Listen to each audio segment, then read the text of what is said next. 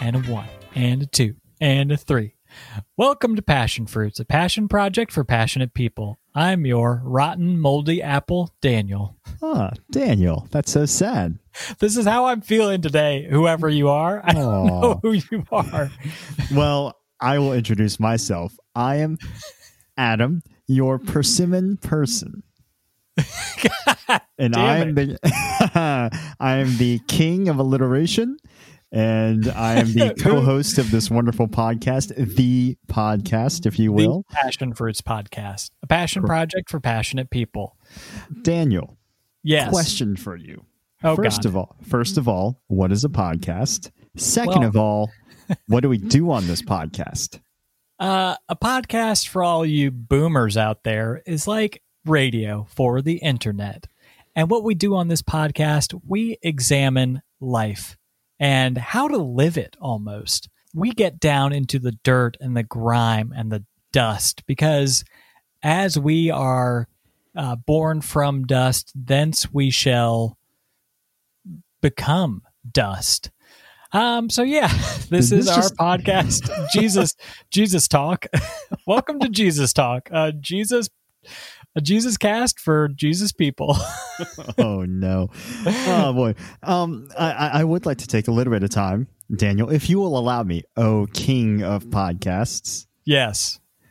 We do have a guest on the show today as well to talk about some of the things that he is passionate about. Jeff, would you like to introduce yourself? I certainly would, Adam. Hi, guys. I'm your guava guru, Jeff, and I'm just... Yes! No. Jeff, well done. Well done, Jeff. Just a guy who likes Hey, guava. Jeff, I'm going to kick you off, okay? You dick. Thanks for joining us, Jeff, and thanks for... Because, of course, as many people are right now, just in the midst of self-isolating for the coronavirus. Mm-hmm. Thank you for joining us remotely, Jeff. I understand you are recording completely naked. Actually, I'm in my underwear, but I am eating right now, so this is going to be an enjoyable experience, and I'm happy to be here. Thanks for having me, guys. Yeah. All of our, as Adam calls them, billions of fans are really going to enjoy listening to your naked body and also your naked mouth eating porridge. Just all you listeners out there, just take a second, stop, and just try to visualize the awesomeness. All right. I'm sure they are. Yeah, thank you for joining us, Jeff. Happy to be here. So, well, I kind of hope so. Otherwise, there's not much point to this. Adam, how did you meet Jeff? Jeff and I met in our respective graduate programs. He was 1 year behind me, and just he and I went and got our MBAs at the same program. He was that's basketball. Came in. Sorry, basketball NBA. Oh yeah, yes, it's a post college doctorate in it's like Dr. J. It's all about the NBA. But I identified as someone who liked cycling in my graduate program or in the business program, and then Jeff came along and was like, "Hey, I like bikes too." I was like, "Oh yeah, sure, whatever, Jeff." And then he's really good at bikes. I found out very quickly. So Adam, I think it was actually Ben that connected us or recommended that we get together and start riding. It was Ben. Does Ben listen to this podcast? Most likely not. Then I don't want to fucking talk about him. Ben, sorry, buddy, you're not getting talked about tonight. Well, you just did, so. But Jeff, you are on this podcast because you are such an avid cyclist. More specifically, you are an avid gravel cyclist, one who was registered for the Dirty Kanza gravel race this year. Why don't we kind of just hop into the Coco Corner? Or no, sorry. Why don't we hop into Passion Fruitspedia and give a little synopsis on what exactly is gravel cycling? Jeff, if you would like to kind of talk about yourself, talk about gravel cycling, and what it really means to you. Well, I really hate talking about myself, but I'll give it a try. I don't think I need to talk about myself in the context of gravel cycling. So I think that's okay. No, we want to reduce you right down to Jeff as the gravel cyclist. So, okay. Well, given the name gravel cycling, it's cycling on gravel. It's as simple as that. But oh my God. My mind is blown. I know. All right. This will be kind of like a roundtable idea, like talk about what gravel cycling is. So yeah, like Jeff said, road cyclists, when roads became rougher and as the 20th century kind of progressed into the age that we are now in of flying cars and Facebook, people wanted to get off roads because they're dangerous. It's scary. So people started to turn towards riding on fire roads with their mountain bikes. But frankly, mountain bikes aren't as twitchy as road bikes. So they started making gravel bikes, and people rode on gravel. It kind of came out of cyclocross, which Adam and I talked about maybe a little bit on our mountain biking episode. But, gravel cycling is just getting off the beaten path, finding different roads to take to get down to your local ice cream shop that you might not normally take. Mapleview Creamery. Oh yeah, that's one of the best. Adam, what do you think gravel cycling is? So I have a similar perspective, but gravel. So as background, the concept of gravel cycling or gravel biking or gravel grinding really started to come into popularity probably 6-7 years ago or so, would you say? Right. Yeah. It was where I grew up, and I agree with you, Adam. Where I grew up in the type of road riding that I did, riding road bikes meant that you rode on gravel roads, because I grew up in a fairly rural or agrarian part of Virginia. The sticks. And exactly. I'm the sorry. Sticks. Did I say that out loud? It was the Sticks. It was the Sticks. Sorry, Jeff was actually just playing with his devil sticks, and that's what he says when he starts playing with them. The Sticks. But gravel. The joke for all of us that kind of grew up riding in the Shenandoah Valley area was that when gravel grinding became quote unquote popular, was that it's like, yeah, that's the type of road riding we've done for ages.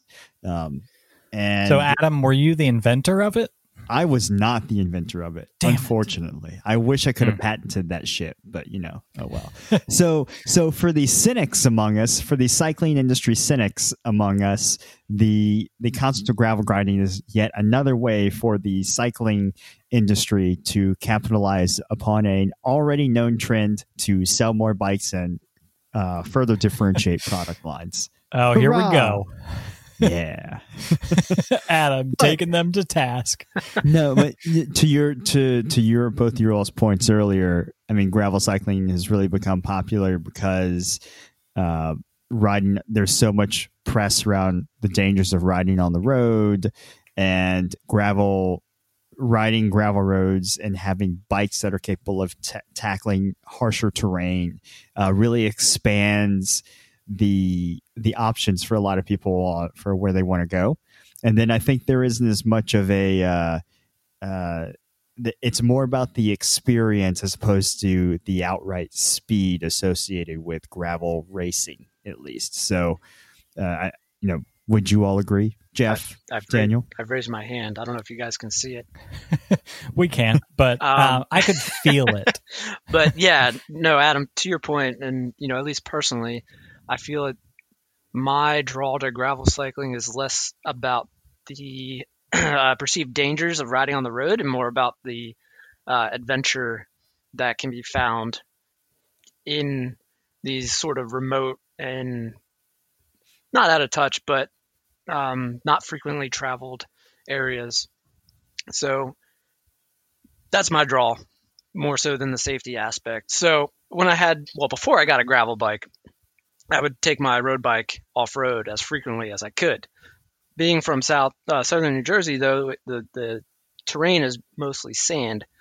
So there are very few opportunities to do so there without just ending in annihilation. But being, down here in the South, in North Carolina now, there's a lot more opportunity to explore the unbeaten and road less traveled. Very insightful. Very poetic, too, Jeff. But Jeff, so how did you, because, in Adam and I, in our mountain biking episode, probably our most popular episode ever, 500 million listens to that one. Dang. Adam and I talk about how we got into cycling and how our love of cycling progressed. How did you really get into cycling as a sport? Yeah, so how much time do we have? We have about 24 hours. Oh, okay. I got plenty of time then. So I actually started off my athletic endeavors as a runner. Ran cross country and track throughout high school and college, and continued that a little bit post-collegiately. But yeah, so I ran for the better part of a decade, and I really enjoyed the sport of cross country was my favorite, and that's it's very close to mountain biking or gravel cycling. You're in the woods, away from the hustle and bustle of society. So I guess I really got into cycling.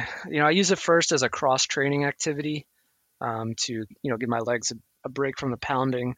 But back in 2013, I suffered a really bad ankle injury, and it took forever to heal up. And long sustained blocks of running, would really bother it. So I started cycling more and more.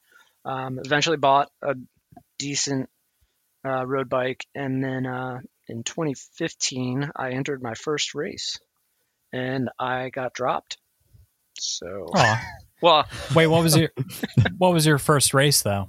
It was so I was living at the time on Oahu in Hawaii.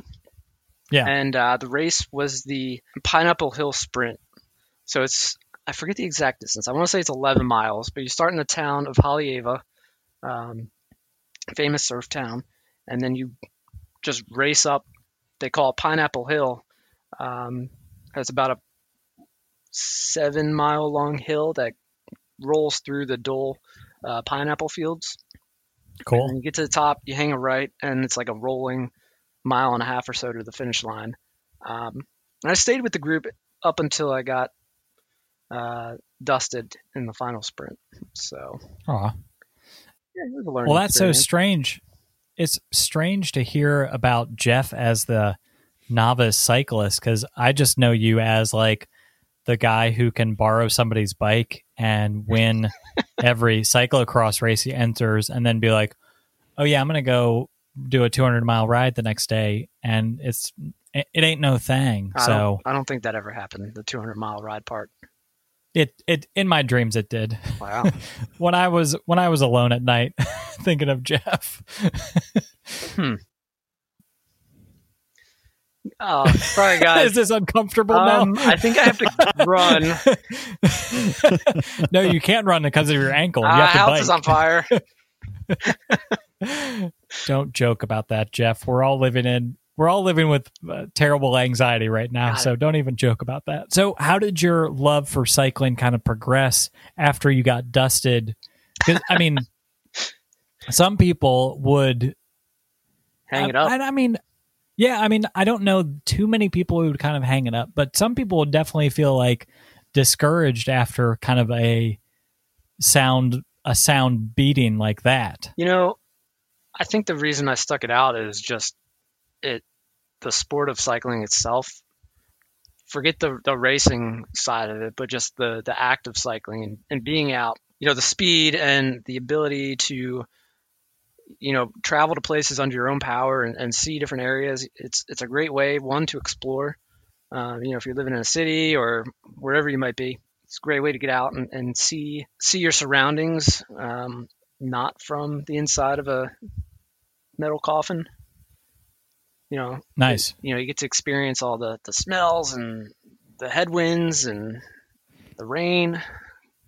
Very really chalking it up to be quite a. So should we preface that Jeff, should we preface the fact that you were a sailor in the Navy and sailed on submarines?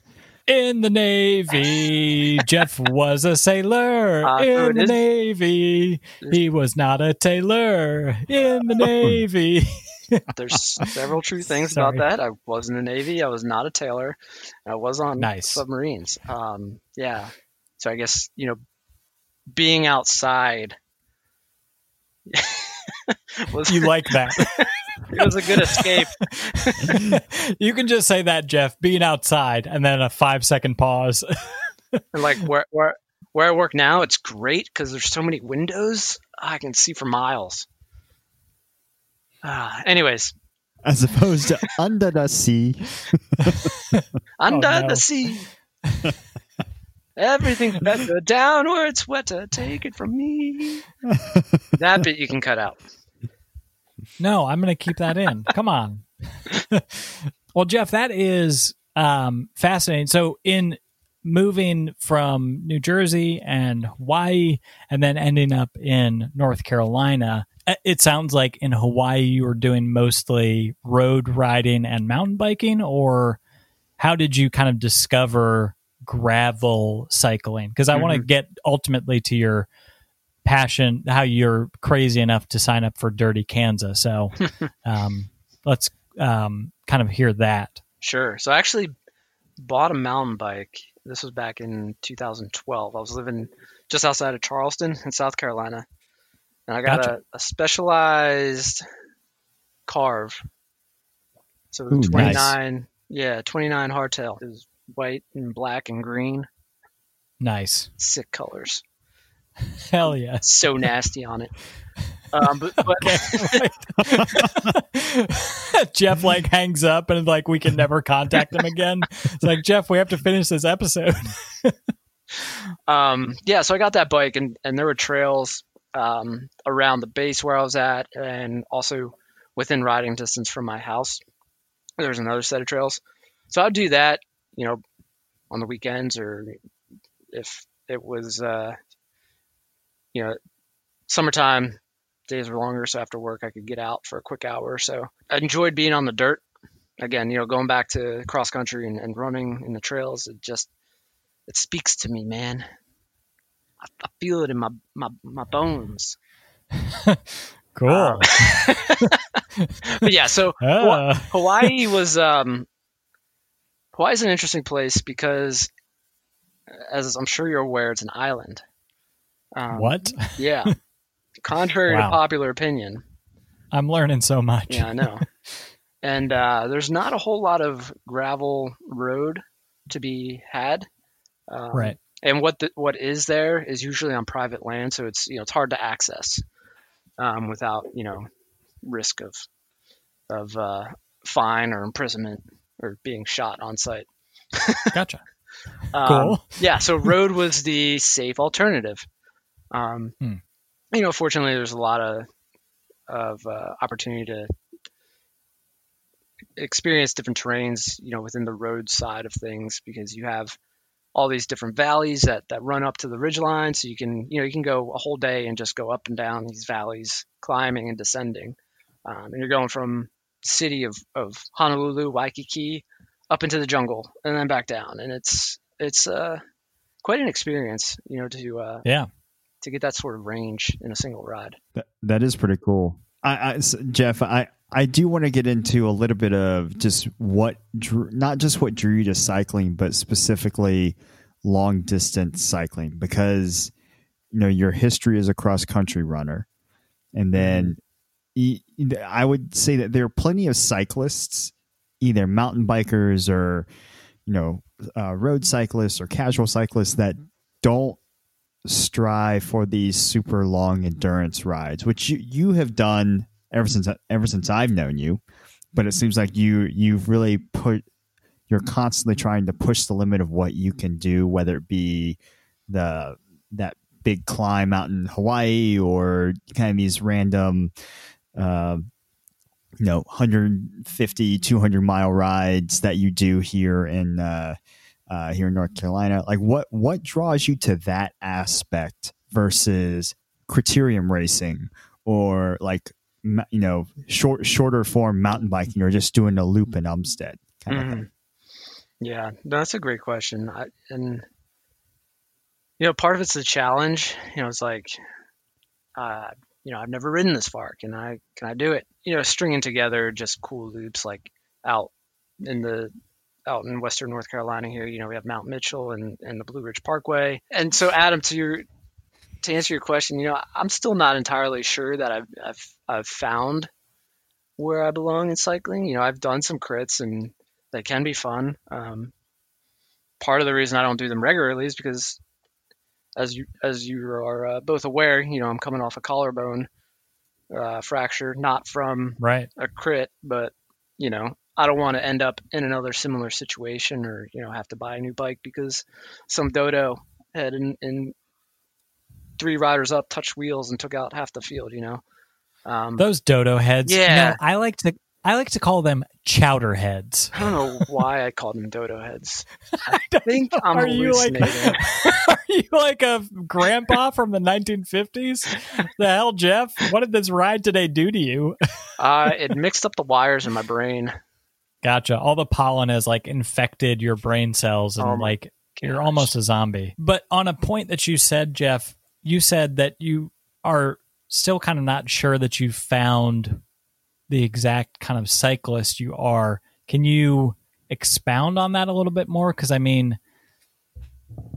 don't want to equate because you are an extremely good cyclist. Like, you are very fit. All the races that you enter, you seem to get first place by 50 miles.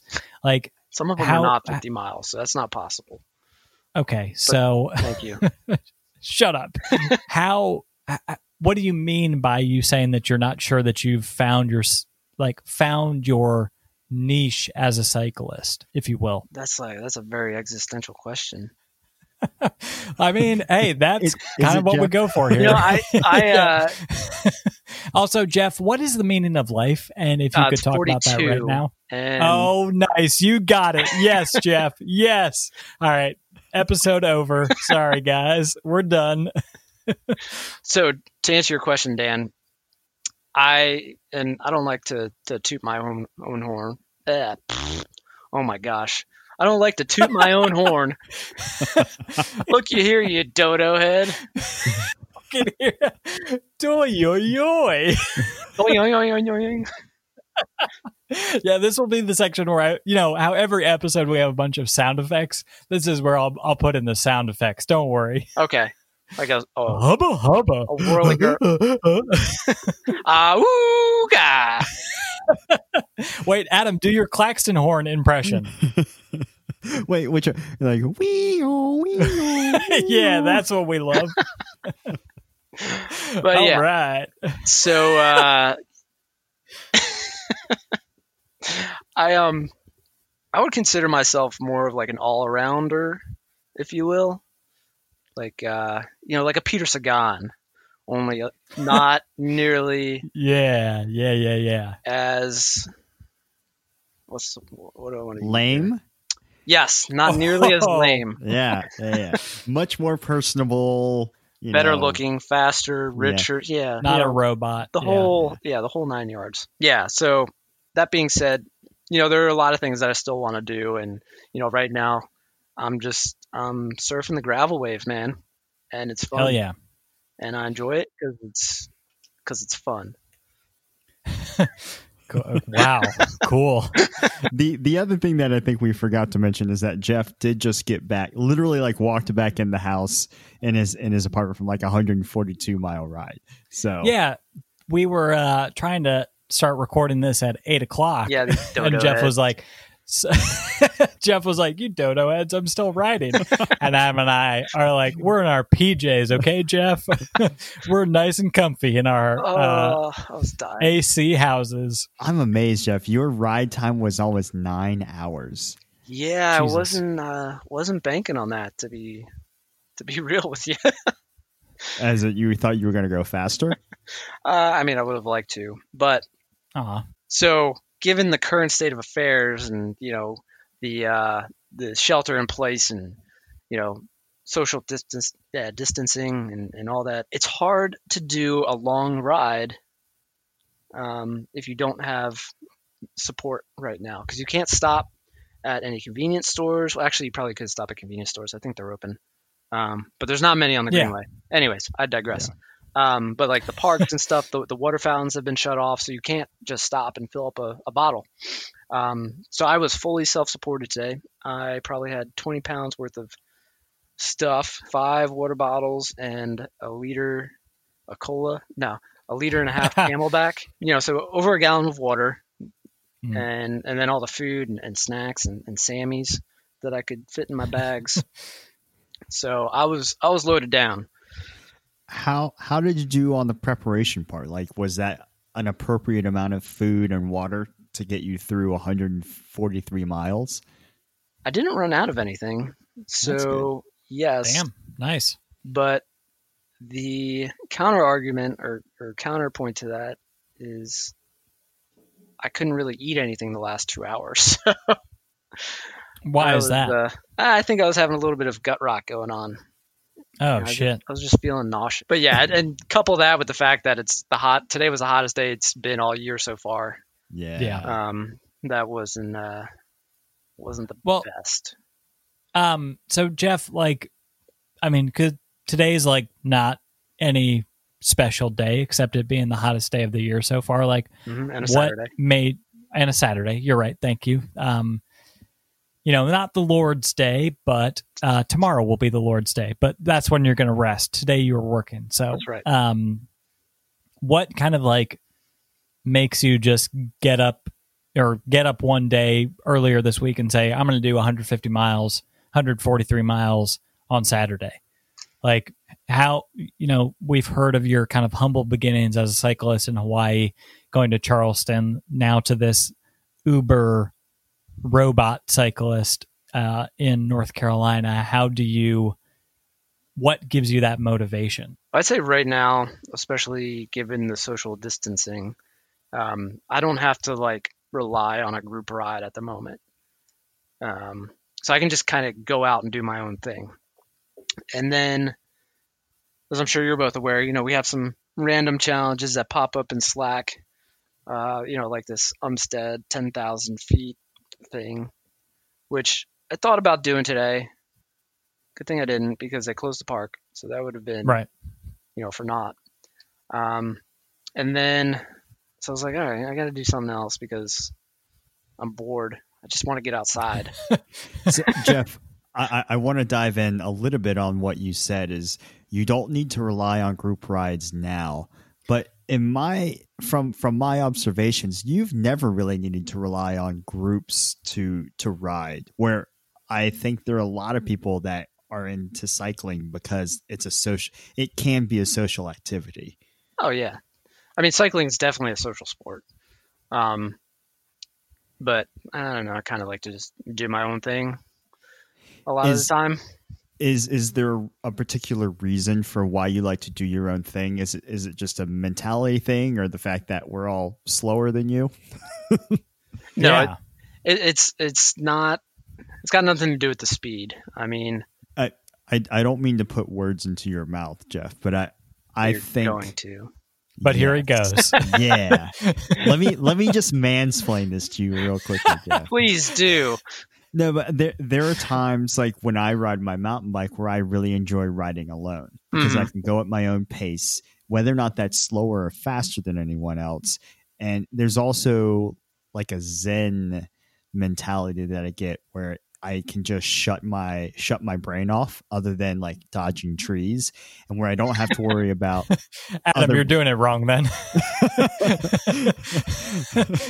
But that's what I like. So I enjoy riding with people. I also really enjoy riding alone. Yeah. So, No, does that resonate with you? Yeah, I think you nailed it there, and just being able to get into that sort of flow state and not have to worry about crossing wheels or something. Riding in a large group can be stressful, especially if you're not familiar with the people that you're riding with. So, you take on a little bit of extra risk there. And, I think the other thing too is a lot of people don't want to do some of the things that I'm doing because they think I'm crazy. So Jeff, this is kind of related to your ethos and your mentality on cycling and cycling alone. Have you ever read the Zen and the Art of Motorcycle Maintenance? See, I have it and I've started it. I actually borrowed it from my cousin. I've never finished it though.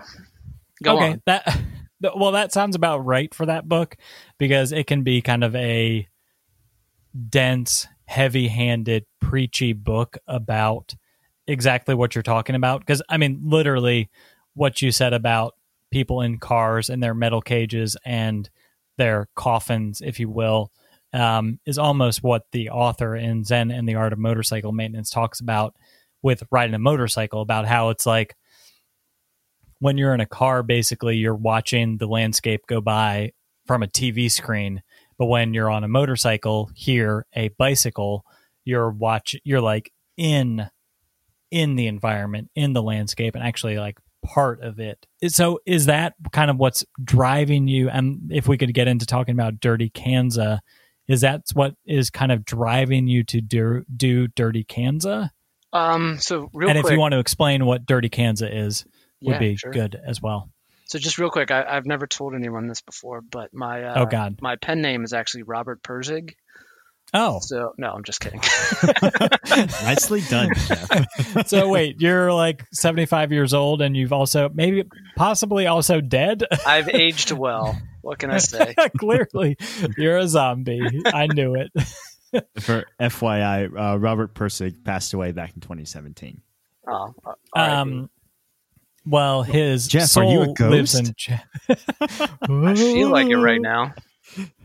Read my dense book about motorcycles. It's a great book. Thank you very much. It is. No, I love that book, but Adam, you got to admit it's dense. It's heavy. I wouldn't say it's dense. Oh, give me a break. Okay, same fucking. When you're talking about a book, that's the same goddamn thing. I mean, it's 2020 though. Like, who reads books anymore? So, I guess should we hop into the DK? Yeah. Tell us what Dirty Kanza is. So, Dirty Kanza is a gravel race it starts in the city of Emporia, Kansas. So Flint Rock Hills of Kansas. And for those of you that haven't been to Kansas before, and I haven't been yet, it's apparently not flat. So it's a lot of rolling hills, grass meadows, the whole 9 yards, with really razor sharp rocks. But Jeff, did I tell you I've ridden out in that area before? You have not. Yeah, it's no joke. They're steep freaking hills. Adam's Mr. Dirty Kanza himself, so he invented the race. Actually, I don't think that's true. That race was founded. This was back in like the mid 2000, like 2005, 2006. I think it was 2006 actually. 2006, total of 34 riders. There you go. It's in the last 10. Almost 15 years now, that race has exploded and has become like one of the most premier races, gravel races in the world.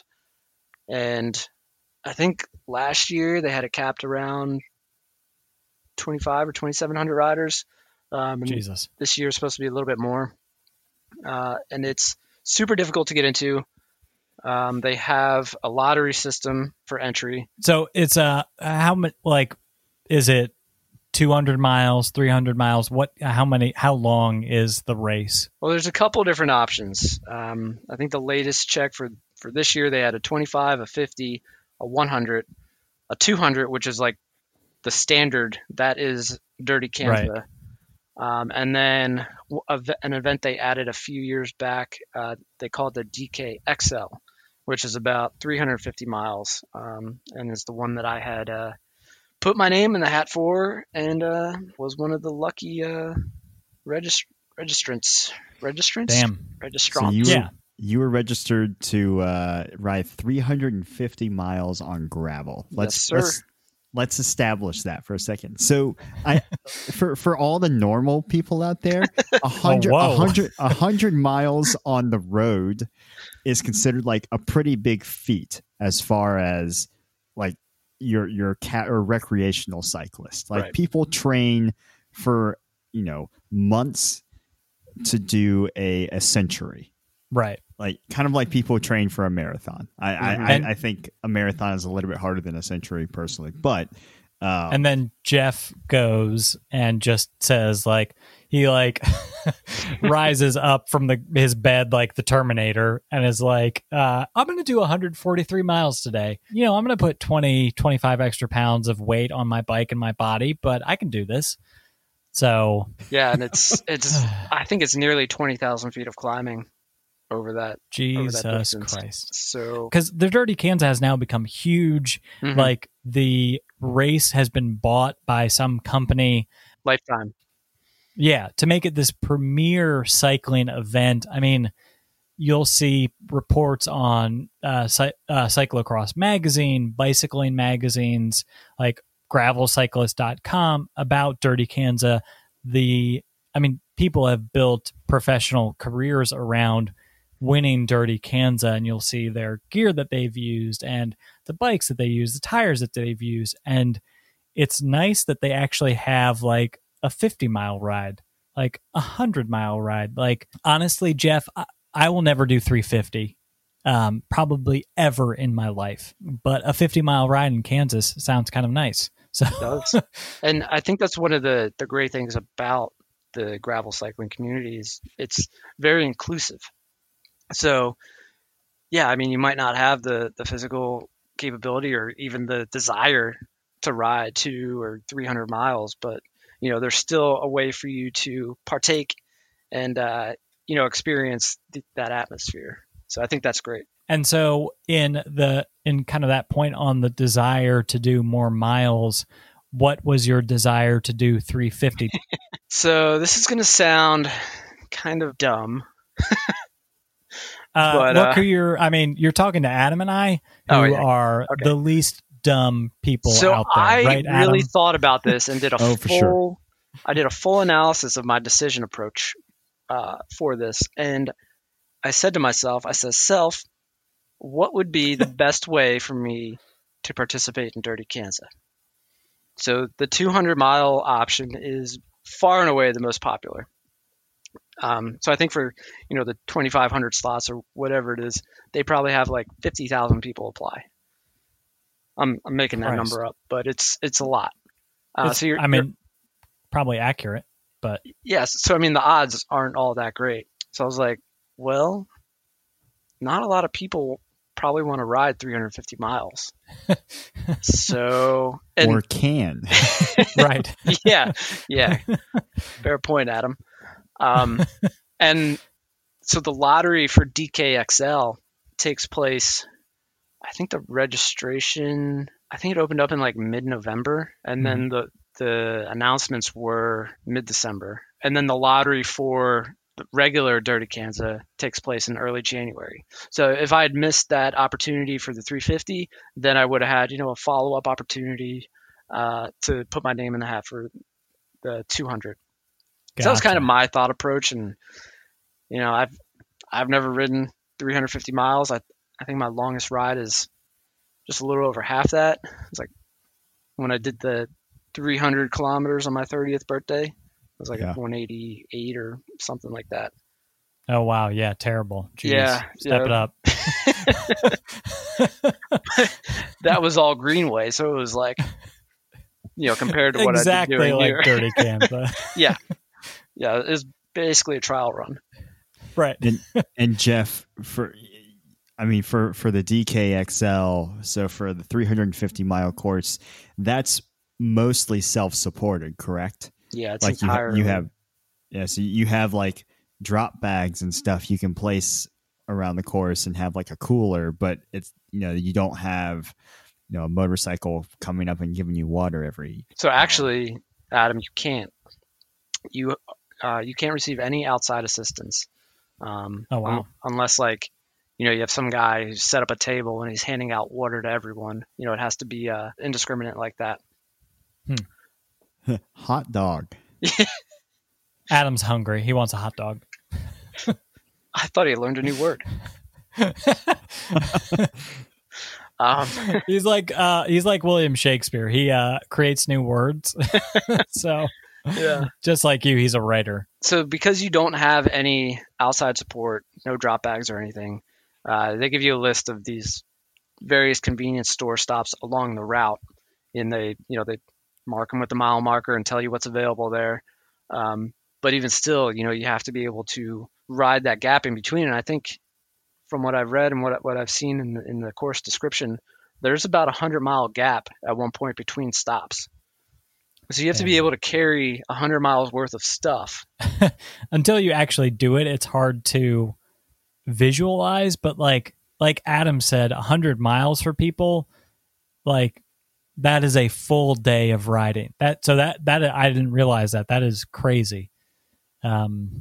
What kind of like I didn't even realize about the convenience stores that you could stop at. So Jeff, they had the first year of the DKXL, the 350-mile course was last year, correct? I think it was 2018. Do you know approximately how many people rode it and how many people completed it? I know the first year was not a lot and it was a little. Cool. Yeah, it's so you have a 36-hour window to complete the course in. That's insane. Wow. And so you start Friday afternoon at 3 p.m. And that gives you a full like 18 hours or so before everything else starts Saturday morning. Wow, so you're out on the course all night basically, which is nice because it can be really hot in Kansas at the end of May. I think that's the other thing is there is no shade in Kansas. Yeah. Like none. You are exposed. Everybody's really respectful to each other, so nobody's throwing shade. Yeah. It's part of that inclusive community that I spoke to earlier. Yeah, exactly. I'm really banking on a 60-degree cloudy day. Good. End of May, early June. That's oh no. You better bank hard, my friend. The problem is you don't want to bank too hard on a cloudy day because then that turns into rain. Yeah, that's fair. Coach Adam is worried about you. So Jeff, in getting so you decided to get in the lottery for this 350-mile ride like a crazy person, and then you got into it. How do you, and like we've said in previous minutes of this episode, you are a great cyclist, in amazing shape, but as you said, you have never done quite a ride like that. How do you even begin to train physically for that and mentally, and how do you remain passionate for that training? Because some people some people do 100-mile ride and they fall off. They're like, all right, I did the 100-mile ride, I can go back to doing my normal 20, 30-mile rides that I do. Like, how do you maintain that passion and that desire to get to that level? Mm-hmm. That's a great question, Dan. So I'm not going to say that I've figured out the secret formula, because I certainly have not. Sorry. I don't have it. Okay. I was about to run to your house to get that secret formula from you. I forget what it was. It was so secretive. And I guess, so for you millions upon millions of listeners out there, let me set the stage for you real quick for what was going on in my life during this time frame. Oh, God. I forget exactly. The lottery might have opened early December, but in late November, I crashed while I was out on the ride and just obliterated my collarbone. Not as bad as Dan's, but still pretty bad. Collarbone brothers unite. Hell yeah. And, I ended up having to get surgery on it, which sucked. And, being off the bike sucked, and not being able to use my arm sucked. And, the whole process really just sucked. Sounds like it. Yeah, it's not a great time. But, like all things, well, most things, it heals.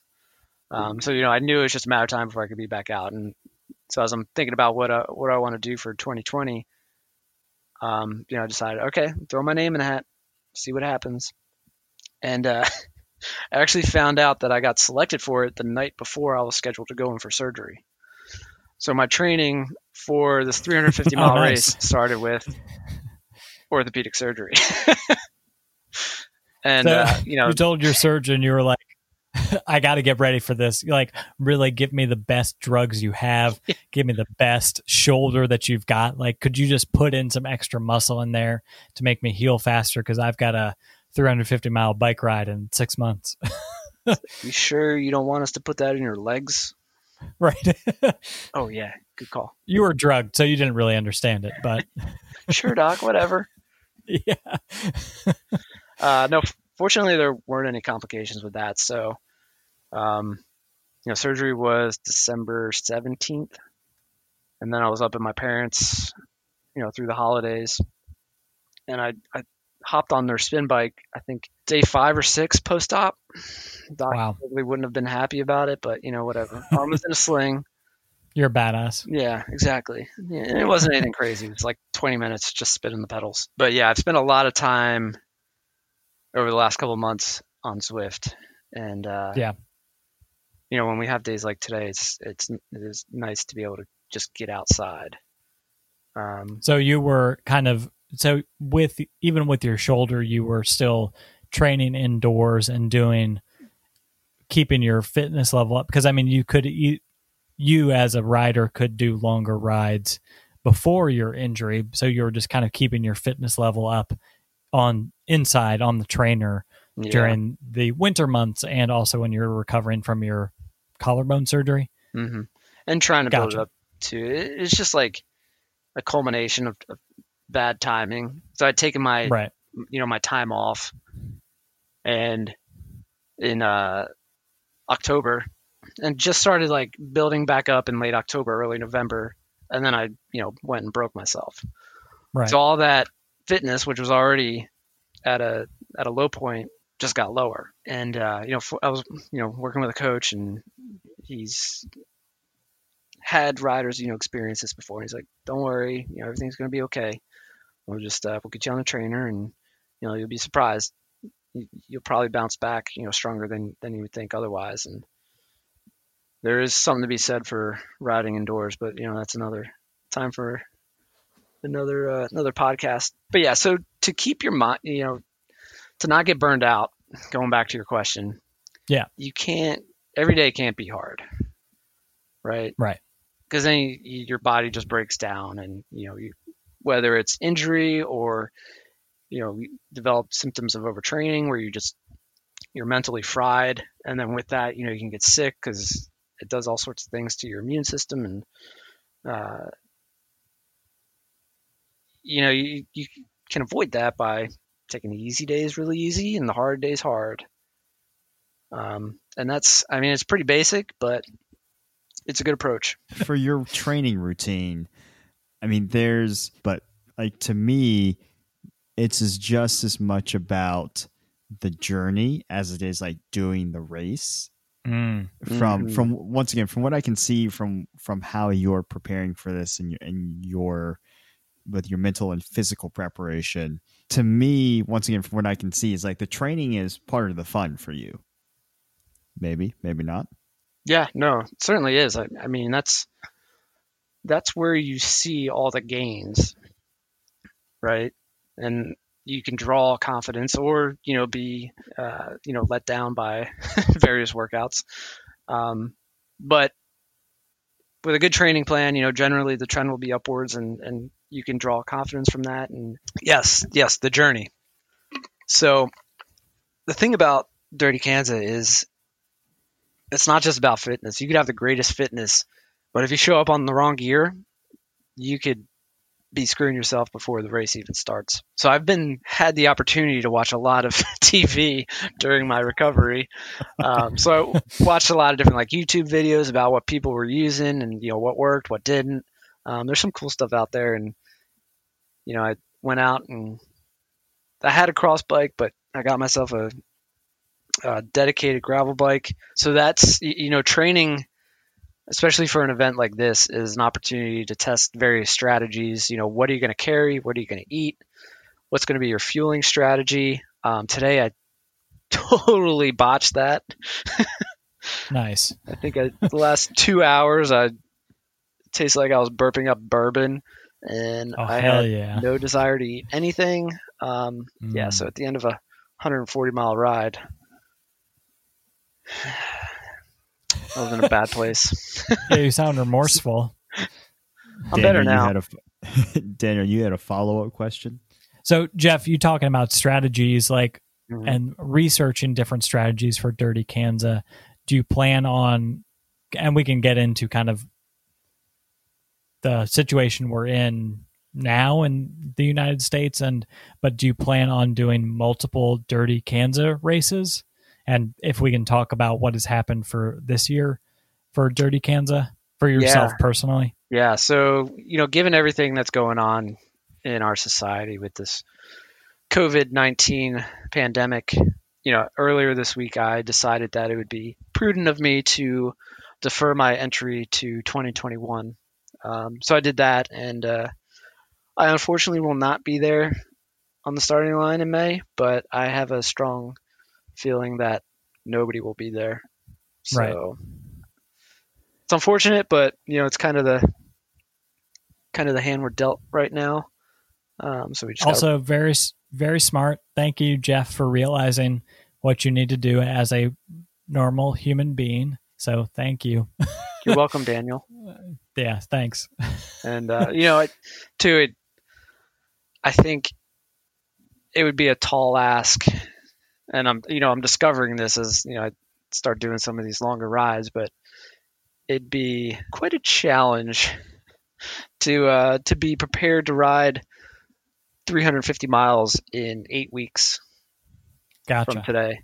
So that played into it a little bit too. And I'll bring up something that my coach had said, that a race as long as Dirty Kanza, it's not so much about fitness as it is, it's like an eating competition, because you burn so many calories, and if you can't take them in, right, you're never going to finish anyways. So you gotta train the gut.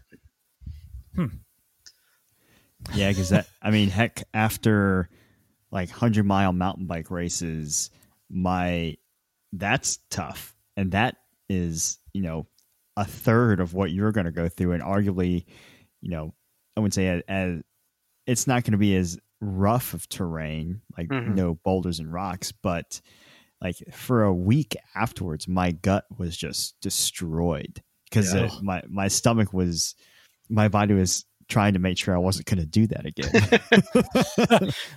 Plus, you basically give yourself diabetes during these events because you're just sucking down all sorts of sugar and junk. Right. Nice. Right. Go ahead, Adam. I did have another question about that, Jeff. Once again, kind of on the higher level, more existential type question about you doing the DKXL.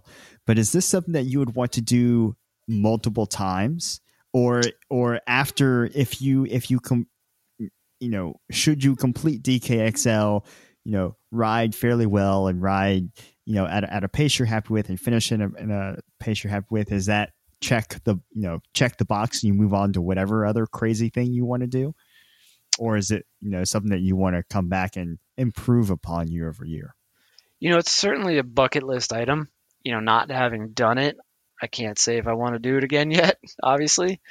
But, at some point I would want to do the 200 mile, because that's more of it's not a short race, but you have support.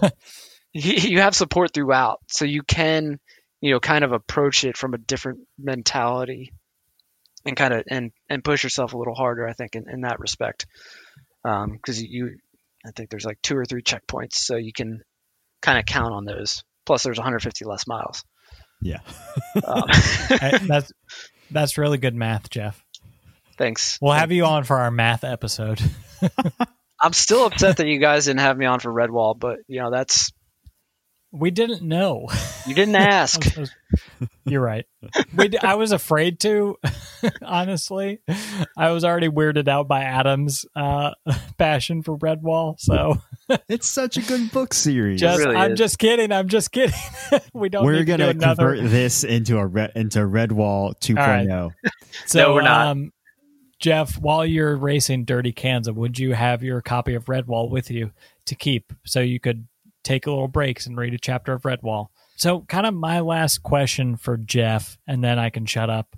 So, one of my friends from Performance Bike, one of his friends registered for Dirty Kansas and got in for the 200 and went to Nice. Kansas and got to the start line. And Got his bike. No, yeah, he was actually running. He was doing the running version of the race. But within like 10 or 15 minutes of actually starting the race, he got stuck in some mud and his derailleur hanger frame, his bike frame completely broke. The And frame. he couldn't. It was either the frame or the derailleur hanger, so he didn't complete the race because within 10 minutes he broke his derailleur hanger, which is his own fault that he didn't bring an extra derailleur hanger. But how do you kind of prepare mentally and physically for that kind of mechanical situations like that, Jeff? Yeah. I mean, so I'm comfortable, working on bikes. So with mechanical issues, there's not really much that would bother me, if I had to fix it. I am planning to have an extra derailleur hanger, a spare set of brake pads. I've heard people bring in an extra set of cleats for the shoes. I don't get that, but Interesting. I guess maybe. Okay. Maybe.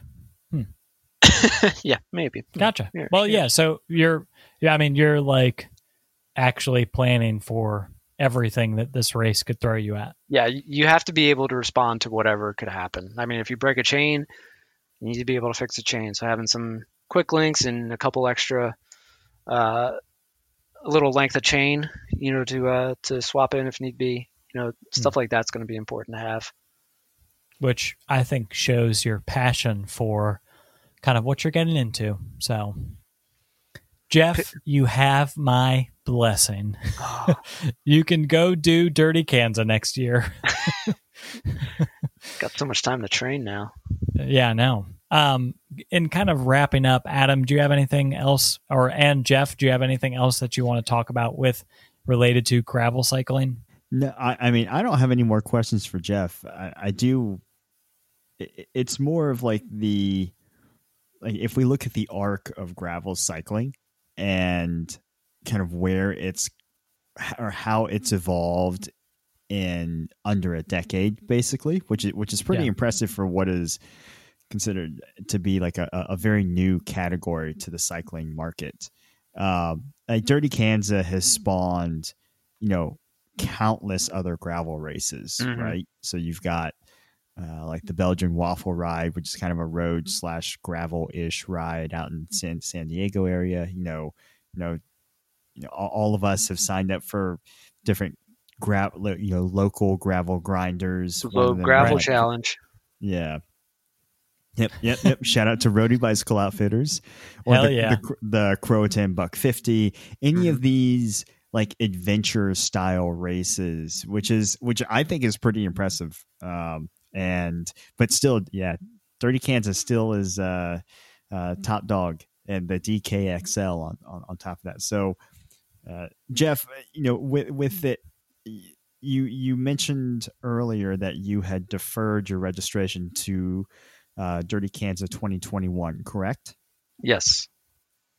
So now that you have a year and 2 months to prepare, have you started that preparation cycle now, or have you thought about it? No, I really haven't thought about it yet. I mean, if we count today's ride, then yes. But and unfortunately, we kind of just have to see how things unfold with this coronavirus stuff, and if they say 12 to 18 months that we could be experiencing this, and maybe, who knows? Right. Banking on it happening next year, but as far as that goes, yeah, no like concrete structured plan in place yet.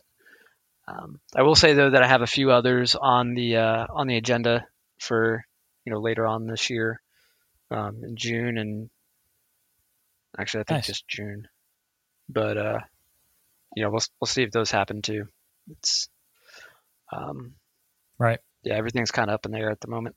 But going back to just gravel cycling in general, and the growth of the sport, and I think Adam, you mentioned these sort of like adventure type rides. I think what attracts a lot of people to it is you're not sure if you can actually do it, right? The Croatan Buck 50 is 150 miles, and the Croton National Forest here in North Carolina. Mm-hmm. I'm sure there are plenty of people who have signed up that have never ridden 150 miles before. So it's a great opportunity to challenge yourself in an environment that has support. You have feed stops, you have emergency personnel. If something goes bad, and hopefully it doesn't, but I think there's an extra level of comfort there to kind of put yourself in a bad spot. For sure. Yeah. And that's kind of like the whole, like we kind of touched on the beginning, the whole point of gravel cycling is challenging yourself in a new environment, but almost not taking it too seriously. Like you can take it extremely seriously, or you can be a dude who just loves being out on your bike, loves being out in nature, doesn't want to get hit by a car, and just enjoy riding out on dirt roads in your local area. I mean, that's kind of what gravel cycling is all about, and what I love about it. You have guys that are coming in from the World Tour, and they're showing up at these gravel races. The guys over at EF, they have a whole alternative racing calendar where they're doing these kind of adventure gravel races, in addition to your more traditional road cycling races like the Tour de France or things like that. So in one regard, it's cool. You can sign up and race against pros, but at the same time, there's an uncertainty to what's going to happen to the sport itself. Right now it's largely ungoverned, so race promoters have the freedom to do what they want, but I know the UCI is very interested in sort of taking it under its wing, if you will, and destroying it. Well, and to that point, like you're going to Dirty Kansas, there are going to be pros there, but no one questions the dude doing 50 miles for the Dirty Kansas race who's riding, say, a hybrid, with mountain bike clothes or mountain bike gear on or mountain bike helmet. Like you are lining up with the people who are there for the love of the gravel cycling sport and what kind of that ethos and culture kind of brings to cycling. It's hopefully it stays that way. Hopefully. So, you're free to do what works for you. Nice. Well, thank you so much, Jeff, for joining us. I know this was a little weird since we can't record in person and we can't feel each other's body heat and react to each other. I know. Never have I wanted to like hang out more with people at this point. I'm generally an introvert and don't want to really hang out with people at all. I hear you. So again, really thank you, Jeff, and Adam, for sharing this time with all of our listeners. Shall we hop into recommendations? Sure.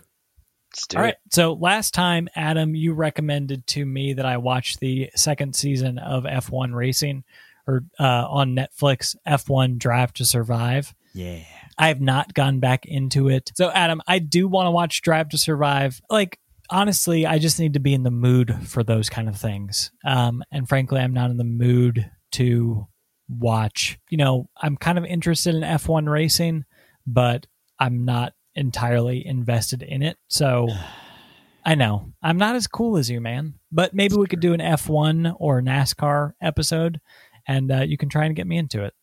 Sounds good. Man. And last time I recommended that you listen to Car Seat Headrest's Teens of Denial album. Did you listen to that? Yes, I listened to both, and I can't remember what it was.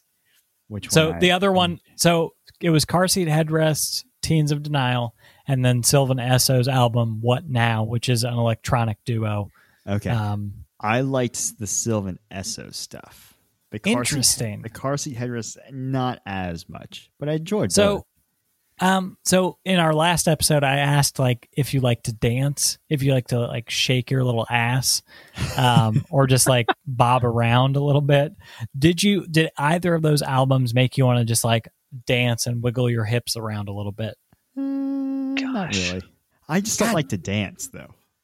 Damn it, Adam! What the hell? I'm with you, Adam. Damn it, Jeff! What the hell? All right. Well, I'm glad you checked those out, Adam. So, Jeff, as our guest, what would you like to recommend to us today? Like nothing to do with cycling. Could be something that you're just really jonesing on right now, especially in self-isolation. I'm sure we're rediscovering things that we are passionate about. So what would you like to share with us as a recommendation today? So, have either of you guys watched the movie Outbreak? It's on Netflix right now. No. I have not. I think it was released in 1994. It's got a couple big names. What's his name? He's got the voice. I know him. I know him. Yeah. So that guy. All right. Oh my so God. You have Morgan Freeman and Dustin Hoffman. Oh, Tootsie himself. Tootsie himself. But yeah, it's a very relevant movie right now. Right. So I'd give that a check. Have you watched Contagion, Jeff? I have not. Okay. I think that's an even updated version of Outbreak. Okay. I will check out Outbreak on Netflix. And Adam? Tiger King. Oh, and Tiger King. Damn it. I don't really want to watch that one, Jeff. I'll be honest. I see just the dude with the blonde mullet, his face appear in Netflix, just pop up, and it really freaks the shit out of me. So that is a qualified recommendation for me. So it's like a train wreck. You just can't look away. Sorry, Adam. I know you don't like to think about that, I'm sure. Well, now you've done it, Jeff. So, Adam, what would you like to recommend to us today? So, two things to listen to. One being Lamb of God put out a new single called Memento Mori. Another one? Yeah. Well, they're leading up to a new album release in May. So, it's awesome. Daniel, have you listened to it yet? I have, yeah. Okay. Anyways, I'm in love. Can't wait. The second, Adam, you should be in love with Adam, you should be in love with people, not songs. The second is a band, kind of a blast from the past, but Thrice. Did either of you all listen to Thrice back in the day? Yeah, isn't the name's familiar? I used to listen to Thrice a lot. Isn't the front man of Thrice like a piece of shit? Is he? Oh. Wow, you just ruined that one for Adam. I really just want to take the wind out of Adam's sails right now. Take the wind out of the sails and put a hole in the bottom of the boat. Anyways. What's your recommendation, Adam? So, anyways, because they started, like, Dustin Kinsrew was like a worship leader when he first started out. And it's the same people, but... anyways. Gotcha. So, there was... I just started listening to them again. Their latest album, Palms, and when I say latest album, it was put out in 2018.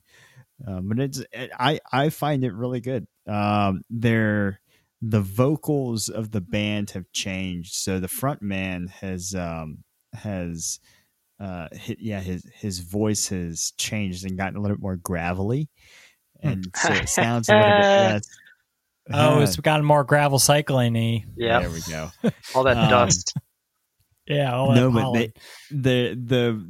Their sound is a little bit more grungy, as opposed to, I'd say, like emo pop. Nice. Is how I would, or emo rock is how I described them, back in the mid 2000s. So anyways, the album Palms by Thrice, it's just good listening at this point in time. Huh. I'll check it out.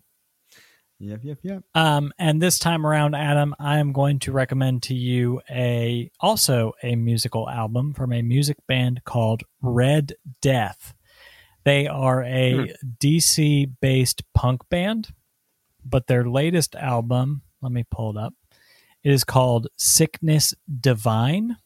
Okay. It is, so the band is Red Death. The album is Sickness Divine. It is more of a metal album than a punk album. So it's like a clear blending of punk and metal to be like a really, really good thrash album with kind of Metallica-like and Kill 'Em All-like riffs and vocals. And it's really good. I've been rocking out to it this past week. So yes, please check out Red Death's Sickness Divine. I'll definitely check it out. Please do. Well, Jeff, thank you again so much for talking with us about gravel cycling us. Yeah. Hey, thank you for letting me talk to you. We really appreciate your hard work and your hot body and your porridge and your boxer briefs. Of course, we are on all the social medias. Adam, what is our Twitter profile? Oh boy, it's Passion Fruits P2. Oh my God, I'm about to cry. You got it right. And we are on Facebook at Passion Fruits Podcast. Instagram at Passion Fruits Podcast. We have a blog at passionfruitspodcast.home.blog. We are on YouTube. We are on all your podcast apps. Sincerely, everybody, we know that everybody's going through kind of a weird, rough, shitty time right now with the COVID-19 coronavirus. We sincerely hope that you are taking social distancing and medical professional advice seriously. And we hope that this podcast provided you some respite from the craziness that's going on. So I've been Daniel signing off. Oh, is anybody else still there? Thanks for listening. I'm Adam. We've never said our names at the end of an episode, Daniel. I know, what the hell I'm is throwing going you on? off. And I'm I still got him, Jeff. Oh, nice. And we are Passion Fruits Podcast. Good night, everybody. Peace out. Bye.